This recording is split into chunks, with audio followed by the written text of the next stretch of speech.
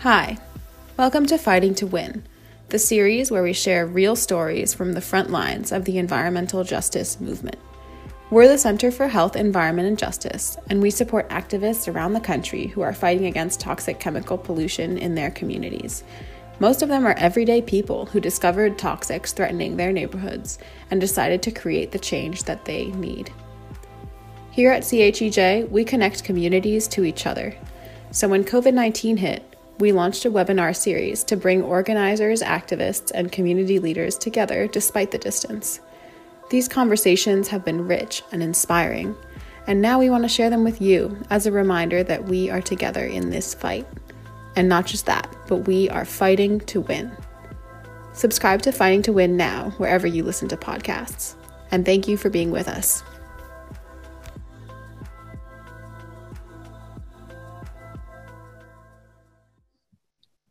Well, so thanks for joining us. And I have a quick question. Help our audience find out who you are and where your place is. Where are you coming from and what makes you guys do what you're doing? What are you fighting? So we are fighting the Westlake landfill site in St. Louis, Missouri. And we learned about this site in 2012 after attending a meeting that the Army Corps of Engineers was cleaning up another site not too far from Westlake, and had learned that I personally had been exposed to radioactive waste growing up as a child. Wow. Particularly the waste comes from the Manhattan Project era. So after attending that meeting, I learned that I was raising my own 4 kids, now 1.8 miles away from a burning radioactive landfill. The fire had been burning since 2010. I've been raising my kids here for the past 20 plus years. So I have 4 kids. 3 of them are grown. 1 just graduated from high school. And I have grandchildren. And we've just been working on promoting and educating awareness about the Westlake plant. Yeah. So Dawn, how did you get involved? I mean, we obviously know how Karen got involved. She was living with it. What happened with you? Same thing. Karen and I were neighbors and didn't even know. We lived like right around the corner from each other for years. And but I found out because I could smell the toxins from the fire that were coming out. And I put a call in to the local municipality, and it led me, they didn't want to even answer any questions. And I knew then, I thought, oh God. And they sent me to the state regulator, which was the Department of Natural Resources. And, you know, I actually could not get this guy to get off the phone with me. Like, he was just pouring information out about it. And he really was panicked. And I thought, this is a big deal. And so, you know,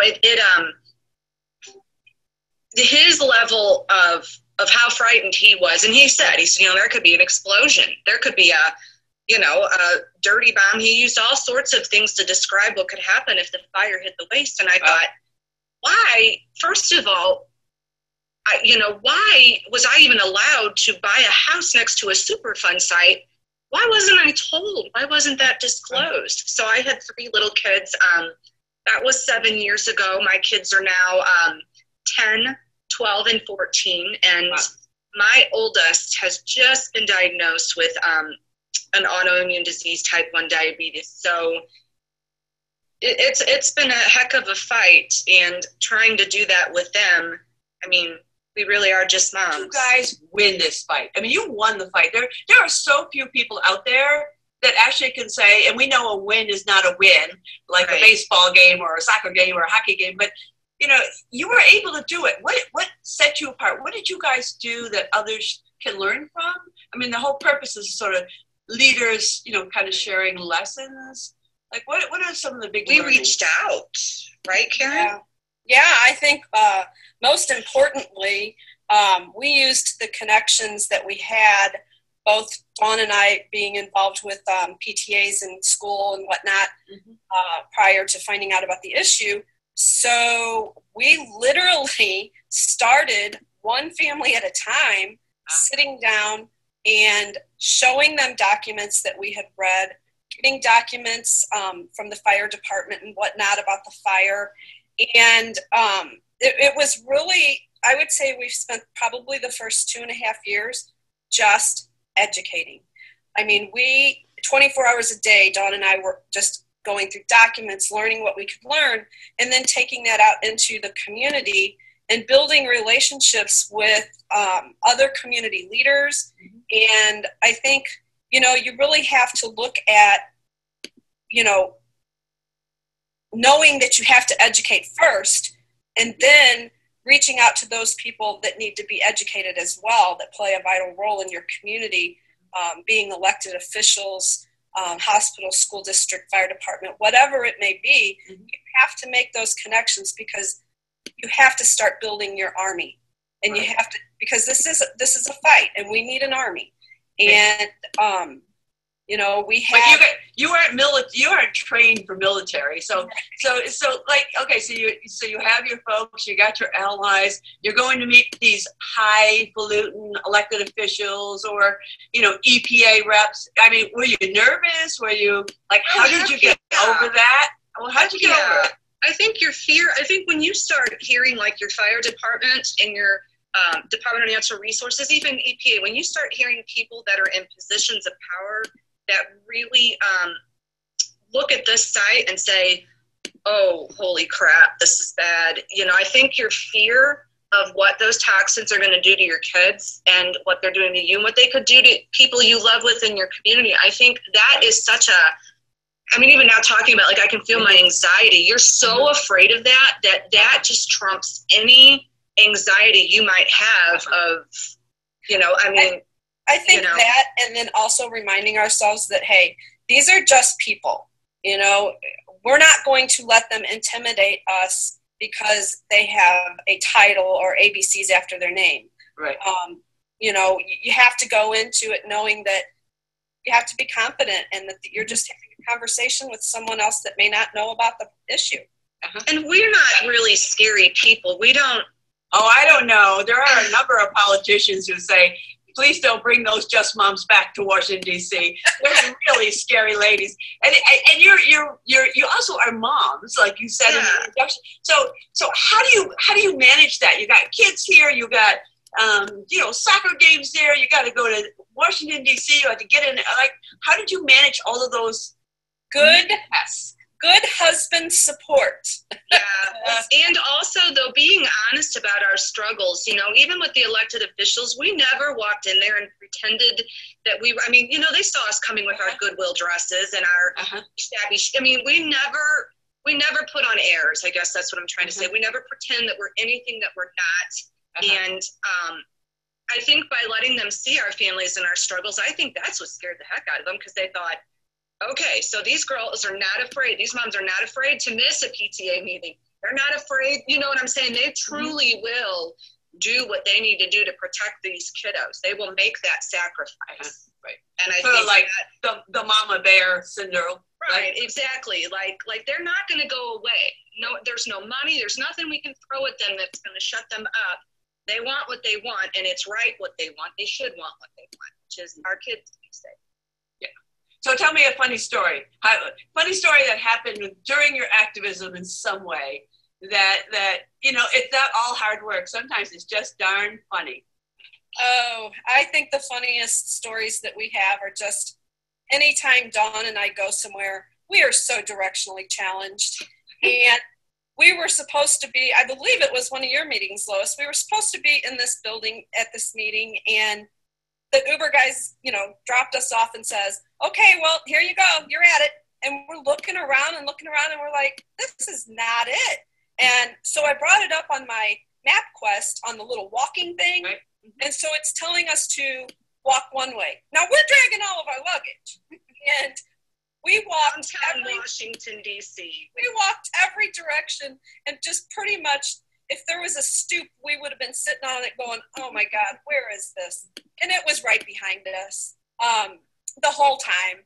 But just stories like that, we have so many. For me, potty training my kids, like that, I literally, like when I first got involved in this in 2012, 13, that is right when my youngest was potty training. And I cannot even tell you, Karen's, how many times we'd be on a conference call with EPA and he'd be hollering for me from the bathroom because I was like just quietly slipping in Cheerios and books and, oh, you can't get up until you go. And I went, and, or something. And I'm like, I'm sorry, my kid's potty training. And they would just laugh. I think I did that with Stephen one time. And Stephen felt so bad. He's like, I'm a grandpa. I get it. Oh, it's kind of interesting, right? So we have all these things going on in our lives as moms trying to do this. And, you know, I think you said it at one point, Dawn, or maybe it was Karen, that you shouldn't apologize to the EPA on the phone because your kid is yelling, I'm done, and I want my reward. I used to give M&Ms. I don't know what you gave your kids. And M&Ms you know, were great. It was like, they should apologize. That's right. You shouldn't apologize for interfering, for disrupting your life by, whatever they're doing. Exactly. or not doing, as the case may be, right? We learned that later on, I think, and I don't think it took too quick for that to sink in because I think in the beginning, we really did think this was just going to be a couple of months and we were going to be done. One of the things I think you had said in the beginning that stuck with us, that even now I was thinking the other night, forget everything you thought you knew about how change happens, and I thought that is one thing that, we had no idea that 7 years later, and of course we're happy we won, but we're still involved, and that, that won't go away. No, it won't. We know that now, though. Yeah. So what would you tell somebody who was just getting started, who was talking to that dude, who was giving them all the information about the landfill's on fire, there's radioactive, it could be a Chernobyl-like event, all those kind of things. What would you tell somebody who is like, oh my gosh, what do I do with this? What do I do with all of this? Where do I go? Because you were all there. Just actually experienced that last night with the phone call that Dawn got. Yeah. What was that? What did you tell them, Dawn? What was the question and what did you tell them? So it was another area in West Virginia that's dealing with PCEs. And I mean, joking, but not really joking, I tell them, find a Karen Nickel, find somebody, don't isolate yourself within this fight. Find yourself a group. Find somebody that you can really trust and count on to, as you're fighting this, not just to help you with the fight, but to be able to be honest with you and say, hey, you need a little bit of a break. Let me take this for a little while because because that, I think, has been one of the things that's let us do this for 7 years. But I also, to live and video everything and to make sure that every question you ask these agencies, I think everybody benefits from getting to hear the question and getting to hear the answers, So anytime you can do like a Zoom or a public meeting with EPA, there's no reason EPA can't host a Zoom. Of course they can. Everybody else is doing it right now. Make sure that they do not divide the community, that you guys are steadfast. And I think the last thing, which is something that you very much taught us, is have a goal. What do you want to see happen at the end of all this? And be prepared that should you achieve it, validation doesn't feel like you think it's going to feel. It really is weird, because unfortunately, I think in our situation and others, I think when you hear an agency finally admit that there's a problem, it isn't that you have suddenly opened their eyes to it. They've known it the whole time. You've just created with your activism an environment to where you put enough pressure on them that they have to admit it. Yeah. And that's the upsetting thing, is they're sitting in front of you going, yes, this is dangerous. Yes, this can hurt your kids. And then you look back 7 years and you're like, you knew this the whole time. You knew it the whole time. I was talking to you and I was potty training my kid. You knew this could hurt him. Only now are you admitting it, and it's not because you just found out. I think my advice would be to make sure you strategize, to make sure that you stay on task when you go into a meeting and everyone knows exactly what part of the topic that you're going to talk about belongs to you, and you stay within your time frame, because otherwise you get railroaded and you're often listening to, agencies talk more than you and whatnot. And you really need to make sure you have a plan. When you go into a meeting, have a conference call, no matter what it is, talking to the media, also doing a lot of role playing, having some other person, like Dawn mentioned, we have each other, and Dawn does a lot of our press. So it is constant role playing, just really kind of badgering her with questions and whatnot that she is capable of answering, and finding that one-liner, because as you know, media doesn't want to hear the long story. They want to hear that one-liner. So you really have to strategize and make sure that that one-liner is going to get into that story, and it's going to be the message that you want to be promoting. Yeah, actually, an interesting thing, because I remember, and then we'll end here and then open it up for people who are listening and joining us this afternoon to also ask you some questions. But I remember when EPA was coming, and you had like 36 people doing 3-minute testimonies. That's sort of like what you were saying, Karen. It was well focused and so forth. And so the thing that I thought was interesting is that some people said, it's so much clearer when I only do 3 minutes as opposed to 7. Yes, that's amazing, isn't it? I mean, just that little bit of staying on task and focused really gets your message out, and you really feel pretty confident that you got your message out. That's right. You've been heard, and you know that what they've heard is exactly what you needed and wanted them to hear.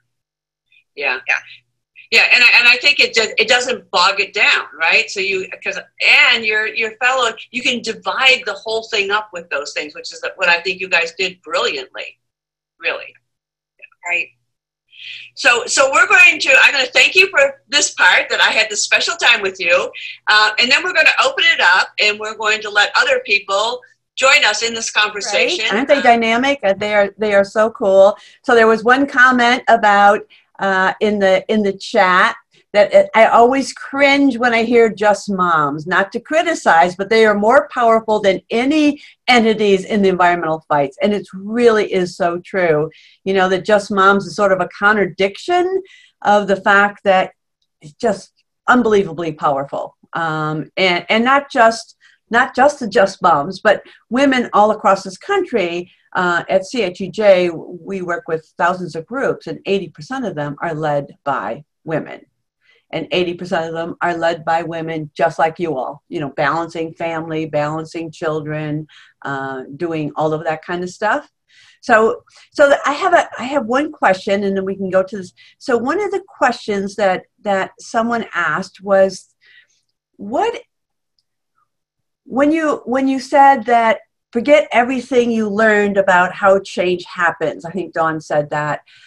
One of the questions that community leaders have all the time is, if we just prove that we have a health problem here, and there's radioactive waste or there's smoke, because you had both the fire and the radioactive, that proof, that scientific proof, would actually create the situation in which the government or those in authority will respond adequately, and whatever that means, whether that means evacuation, whether it means putting a fire out, whatever it means. Is that something that sounds true to you, and what your experience was at the Bridgeton landfill or Westlake? I think so. This is Dawn. Can you hear me? Mm-hmm. Yeah. I think that for so long, and I think in the beginning, and from other women in other communities that we've spoken with, I think that, you go around and you educate because you assume that they don't know about the problem, and sometimes they don't. But within the agencies, and certainly within the elected officials, I know for us, we thought this would be really easy. All we had to do was prove that there was an issue, prove that people were at risk, and we could just jump back, right? And then everybody, all the powers that be that are supposed to keep everybody safe and handle this, would jump in. And that's just not what happens. You know, it's not enough to show there's a problem. You have to create pressure and the political will within agencies and elected officials to actually address the problem. And, you know, especially now that we look at it from the other side, because there was a time in the beginning 7 years ago where they were saying it wasn't an issue. And now, you know, as I said, those same people are saying it is now. You know, we came to realize that they knew all along it was an issue. We did not, within that group of people, open their eyes to something they didn't already know. They just, the political pressure is there, and now they are free to speak their mind and say, yes, you're right, there is an issue. So that's kind of what, you know. So there's a question. Larry Davis says hello to you. You guys know Larry Davis. Larry? Yeah, he said there is no substitute for grassroots organizing, face-to-face meetings to educate and organize people. I'm reading this for folks who are not on Zoom. Documenting facts, pressuring officials, getting good media coverage, etc. So thanks, Larry. That was great. And we do have a question, and then we can see if there's someone on the phone who might have a question. This question is, in what ways do you think that your privilege or lack thereof has affected your abilities to be successful activists? So, you know, now we're talking an awful lot about Black and brown people and you know, what's happening to them, not only at environmental justice in communities across the country, contaminated sites, but also because they're targeted by COVID, right? They're sicker because they're near more of these sacrifice zone communities, and then, you know, it's respiratory, and so then they end up with you know, becoming more sick because of COVID. So do you feel like you were privileged because you are primarily white? And what is, how do you answer that? How do you respond to that? I mean, I do think that we had a certain privilege being white going into, you know, we have low economic areas within the Superfund site here at Westlake, also within Coldwater Creek, where there's major contamination, which is predominantly a, you know, African-American community in some of those areas. And, you know, while we think that we have what we're doing under control in our little community, we do know that it would be harder for us to go into the North County community and be white women, white moms going in and knocking on doors in an African, American African community that is dealing with just so much. I mean, the gun violence and the, you know, all of the stuff that's happening in these areas where, you know, we have moms that we've heard from that are, you know, afraid to let their kids out in their front yard because of drive-by shootings or whatnot.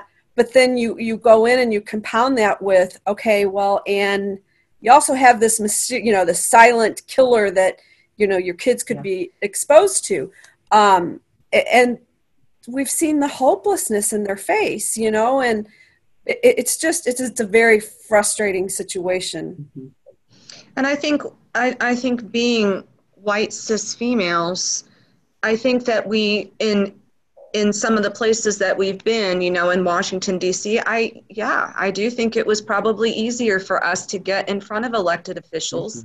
I'm certain it was much easier for us to get, you know, media, both national, internet, some international and local media to focus when we did things. You know, and we have heard that from other communities where the community leaders were people of color, Black and brown, moms and dads. You know, you said something, Lois, when we were talking, you told a story about an individual who was a male and he was Black, and, you know, he was kept out of a meeting and he showed up. And, you know, I had said to you, well, I'd have just walked right on back. And you reminded me, I mean, you said, hey, he was in Birmingham and he was a Black male. You know, what you can do as a white female and what he can do threat-wise is way different. And that, I mean, that kind of sat me back in my chair. I thought, oh, you're right. So. Yeah, it is really hard. So there's another question that I think you guys do very well, which is how do you do this organizing and information and exchange and stuff like that in the middle of a pandemic? How do you keep your communications alive with your folks on the ground in the neighborhoods? So how are you handling that? And do you have any ideas for others? Because we're all trying to figure that puzzle out. Social media for us has always been a big platform because it's free. Facebook is free, mm-hmm. although if you want to boost posts, you do have to pay. But one of the things that we've taken advantage of with this pandemic, because we're working from home, is like, meetings like this, we're putting it up on the page. It does, if I'm going to go in person and meet with you, the public doesn't really always have access like they do right now with what you're doing here. This is, so to some extent, while isolating and we can't have our public meetings, we can do Facebook Lives and we can participate in things like this where I think people get to actually, I don't want to say how the sausage is made, but you know what I'm saying. They get to see kind of the behind the scenes and just how busy we are and how much time we spend still educating. So that is helpful. Yeah, it's a good question, Karen. Maybe you could add this to it because it's like there's another question about do you use social media? So if you could go in deeper about how you use that social media, that would be really helpful. There's another question. It's just looking for a deeper kind of question. So I think that, you need to utilize every media outlet there is on social media, Twitter, Instagram, Facebook, and now Zoom or however you're going to hold your meetings or get your word out. One thing that I think that it's important is even if you have only 2 people or 5 people that actually respond or that actually watch, or don't get discouraged, because that 2 people leads into 4 or 10 or 20 people that they tell. And that's one thing that Dawn and I had to learn early on was we made a little pact that we'll never get discouraged even if we have a public meeting and it's one person. We're still there to educate and talk, and we know that that's gonna get out even further. So same with social media, 5 people retweet something on Twitter, 5 more people, and it eventually, it gets the word out. But you have to stay on top of it. We get no breaks from social media. It is 24/7. It is, you can't block people because you don't like what they're saying. It is a lot of almost kind of like babysitting, but it's a lot of interaction. Mm-hmm. Oh, great. So what were the specifics of your win and who's paying the cost of the cleanup? So you said you won and you want to clean up, but for people who aren't familiar with Westlake and Bridgeton, can you tell us a little more about what that means and who's responsible and who's paying? Is taxpayers? So when we say one, that's a funny word to use in this situation because, we've lost so much. We've lost our health and whatnot. It's never really a win, but for the sake of calling it, one of our top goals was a safe and permanent solution for the radioactive waste. And we did in 2018 have EPA administer a record of decision to remove up to 60% of that radioactive waste. Some of the most potent and dangerous locations that have been sitting on the surface of this landfill or in the middle of our community, and some of the areas that are directly, threatened by the fire. So, and one of the things that was difficult and still is difficult is it's not 100%. And I think for the purposes of this and the people that are on that live next to sites and have fought this, there really is no such thing as a 100% cleanup. You're fighting to get as much of it cleaned up and as safely as they can do it, but it's really hard to put it back in once Pandora's box has been opened at some of these sites. And it's not that we don't deserve that. And that's what's really tough is we all deserve the best, a safe place to live. But in our situation, we have to settle with doing what we can to make it better. It's never going to be 100% safe. Mm-hmm. So, and Kathy lucky has, for us, we have responsible parties that are okay, going to be paying for the cleanup. So, great. right. Kathy was asking where the waste would go. So if you're having a cleanup, what's gonna, when they dig the waste up, where does it go? How are they gonna handle it? The waste is going to go where all the radioactive waste from over 150 sites across the United States is going. It's going to go to a federally licensed facility where the federal government locks it up and watches it from here on out, because they are the entity that actually created this waste. And, you know, for Karen and I, we understand, as I think many people do, that when you're cleaning up toxins and stuff and you're putting them other places, there may not be a safe place for this, but there are safer places than where it is currently in the floodplain, leaking into a community, blowing all over us. And so when we are having that discussion, it's hard because we're not dealing in absolutes here. You know, it's too late for us and for all the other sites that have this waste to say, hey, there's no safe place to store it. That's too late because it's already in our community killing people. What we can say is we have to work together to find a better place to put it where it's not going to hurt people. So that's kind of where we are. Yeah, Kathy was just following up with what other demands are you making on the government? Is worker safety. Yeah. Worker safety is a huge one. You know, if your workers who are working to clean up your sites and your toxic poison, if they are protected, so are you who live within the community. They are your first line of defense.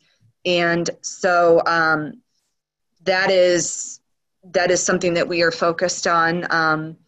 And so far that discussion's going really, really well. Right. So Jennifer, why don't you unmute yourself and say what you put in the chat? Sure. Howdy, y'all. Here I am. Hey. I'm Jennifer. I am from Colorado, and I address hard rock mines, which also includes a lot of uranium. And we have 9 Umtrica uranium waste dumps, which are very similar to the Westlake landfill. And, you know, I've always admired you guys. I admire your moxie. You know, I don't have time to like follow every detail, but I have been up against Cotter Corporation, and so have you. And I found them to be one of the most tricky of opponents. And I mean, they're excessively secret. They hire very expensive lawyers. God, are they hard to deal with. There's no paper trail because they're privately held. We chased them out. They haven't fully pulled out yet, but they're leaving. Perhaps I had a little with that, but it was really the Canyon City group, Colorado Citizens Against Toxic Waste, that they're amazing, have dealt the heaviest blows. Yes. So I guess I'm just wondering if Cotter has showed signs of leaving your area. What kinds of tactics have you guys deployed through the years? I'm just curious how your dealings with Cotter have been. Cotter is like, yeah, you're right. They're unlike anything. Republic, I think, was the most vocal opponent in that they started a front group. But the reality is Cotter used that as well. Cotter hid behind the scenes and pushed that group so that Republic had their name on it. But we knew, you know, as you just described, they're more sneaky, they're quieter, which means that often they're forgotten and overlooked. But, you know, you guys in Canyon City, for those listening, they got part of the waste that we had to deal with in St. Louis. It was illegally dumped up there, and then the leftovers, which they were too expensive to ship, ended up in our landfill. So we're kind of like related, you know, if you will. No, they're very difficult. They are going to have to pay a portion of this cleanup. The problem is, and you know this, is that they're behind the scenes, obviously negotiating to try and lessen their load that they have to pay for. And where we are lucky with Superfund is that, there is a strong will to clean up our site. And so the EPA is not backing down with forcing them in as a PRP. They are truly locked in. They can't get out of that. It's just a question of what their percentage is, and then they work that out with the other polluters that are responsible. So we have a little bit of a different situation here that we've kind of lucked out on. They can't really finagle out of it. It's just, but yeah, they're a force to be reckoned with. They're tied to many law firms in St. Louis. They donate to campaigns. I mean, yeah. Thank you. And thank you for joining us, Jennifer. That was very sisterly, I think. Yes. So there's one, if we could do one more quick question. There's a question about fundraising. And how did you do fundraising? And, what does that look like? Oh, probably the hardest thing that we've had to deal with in this whole issue. We have sold t-shirts.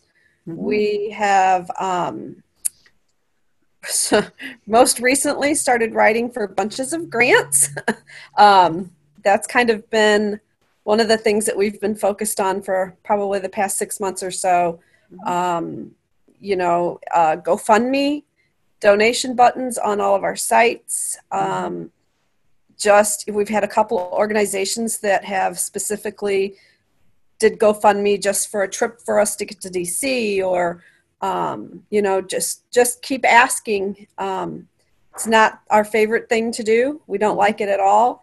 And honestly, we really don't have time to do it. But we've had some people that have jumped in and started doing some restaurant fundraisers and stuff for us. So we are very slow to get on that bandwagon, but we're working on it. Part of that too was because of Cotter and the others. When you're a grassroots organization, and of course you need funding, but when you start, the opposition comes in and says, "Oh, see, look, they just want to make money." They just, there's that, and then like Karen mentioned, there's the time. Mm-hmm. It takes a lot of time to get the funds and. Right. But you need money, so yeah, you got to do what you can do. Okay, well. Thank you so much, Dawn and Karen. This is like our first thing. I think it was a success. Thank you for listening to Fighting to Win. To learn more about the Center for Health, Environment, and Justice in the communities we're working with, visit www.chej.org. Subscribe to Fighting to Win wherever you listen to podcasts, and stay tuned for new episodes.